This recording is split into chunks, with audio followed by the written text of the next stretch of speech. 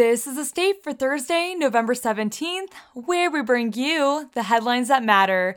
I'm Rachel Fulton. For our first headline of the day, focusing on Michigan State men's basketball, Michigan State entered Gainbridge Fieldhouse on Tuesday night, ready to bring the heat and hungry for redemption from last Friday's loss. MSU outplayed number 4 Kentucky 86-77, making it certain that it belongs amongst the big dogs. In the first half, MSU's starting five consisted of junior guard AJ Hoggard, senior forward Malik Hall, senior forward Joey Hauser, senior guard Tyson Walker, and junior center Mady Sissoko. The Spartans won the tip-off, followed by an easy layup from Sissoko to put the first game basket on the board. Turnovers seemed to be an underlying issue in the first half. Within the first 5 minutes, MSU had already racked up 3 compared to Kentucky's 1. MSU ended the first half with a total of 8, double that of Kentucky. With just under 8 minutes left in the half, Walker sanked a three-pointer, making it a one-possession game 20-18. Hauser followed suit, eager to keep the three-point streak alive. An aspect of MSU's game that appeared polished in the first half were rebounds. MSU carried Kentucky with 18 rebounds compared to their 16. For the second half, MSU opened with a turnaround jumper from Hall, totaling 12 points for him. After a timeout with 35.6 seconds in the game, Walker missed a turnaround jumper in the paint, leaving MSU down 1 with 15.8 seconds to play and Kentucky's ball. However, Kentucky quickly jumped ahead, leaving little to no wiggle room in their lead. Hauser downed his fourth three-pointer of the night with 2 minutes and 34 seconds left in the game, tying it all up. He returned to put up a jumper with 1 minute left, leaving the scoreboard to read 61-60 Kentucky. Going into overtime, after a steal by Sissoko, Walker delivered a 3 to even it out at 67-67 with 2 minutes to play. Walker then sunk a pull-up jumper, leaving 1 point behind both opponents. Finishing off into the second overtime, Kentucky grasped the lead early, similar to the first. With 1 minute and 45 seconds left in overtime, Walker sent the ball to Sissoko under the basket, who then sent in an alley-oop dunk to take the lead 78-76. Walker returned to the free throw line with a minute remaining, making both shots that made it a 2-basket game. If Sissoko's performance on Friday wasn't enough proof of his skills, his second alley-oop with 30 seconds left in the game certainly was. MSU ended the double overtime matchup 86-77, showing that they are prepared to take on Villanova back home tomorrow night.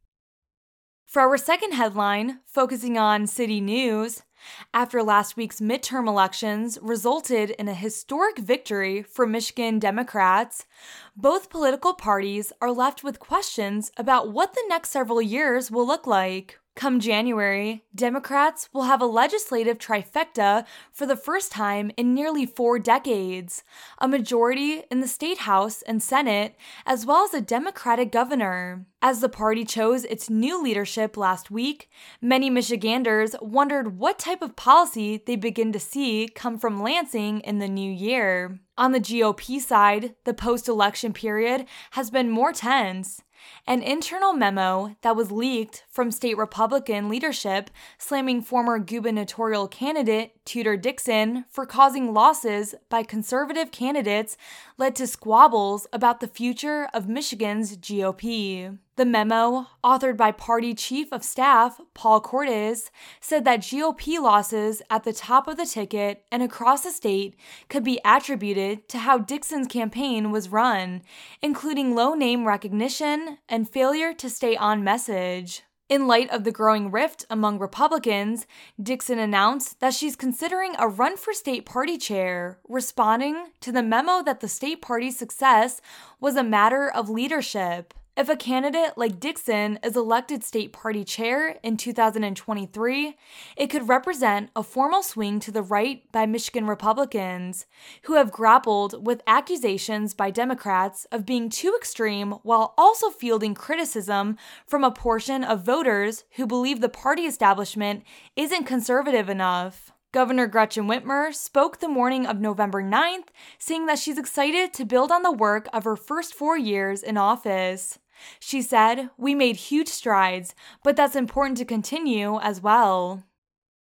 For our final headline of the day, focusing on campus news, this week, MSU students can join a Zumba workout, meet Zeke the Wonder Dog, or drink hot chocolate and eat pastries, among other activities. The goal is to increase awareness about mental health. Every day of the week features activities planned by Director of Health, Safety, and Wellness for the Associated Students of Michigan State University, Harsna Shahal, in partnership with other student organizations to address different aspects of mental health. Monday's theme was recharging. Students took home succulents and painted pots with positive messages, all while receiving information about mental health resources. Shahal emphasized the importance of having conversations about mental health with the students who attended the event. Tuesday's theme was Sweat Out the Stigma, where students could join a Zumba workout hosted by MSU Charge, a women's fitness club. Wednesday's activities focused on body positivity with painting and photographs. Today, students can meet Zeke the Wonder Dog, eat pastries, and drink hot chocolate outside of Wells Hall from 6 p.m. to 7 p.m. This Friday, students can attend a tailgate with Mental Health Awareness Week merchandise, pastries, and hot chocolate at the Breslin Center Student Section entrance from 6:30 p.m. to 7:30 p.m. The goal is to try to make it a habit to practice mental health, Shahal said. It doesn't have to be an hour. It can just be short, just to recharge your body. The goal is to help students recharge. Mental health resources can be found on MSU's Counseling and Psychiatric Services website. And before we end our episode, today's weather forecast is predicting variables of clouds with snow and a high of 36 and a low of 27. Thank you for joining us for The State, produced by the State News and Impact 89 FM. You can find us online at statenews.com and impact89fm.org. And we'll be back tomorrow with more.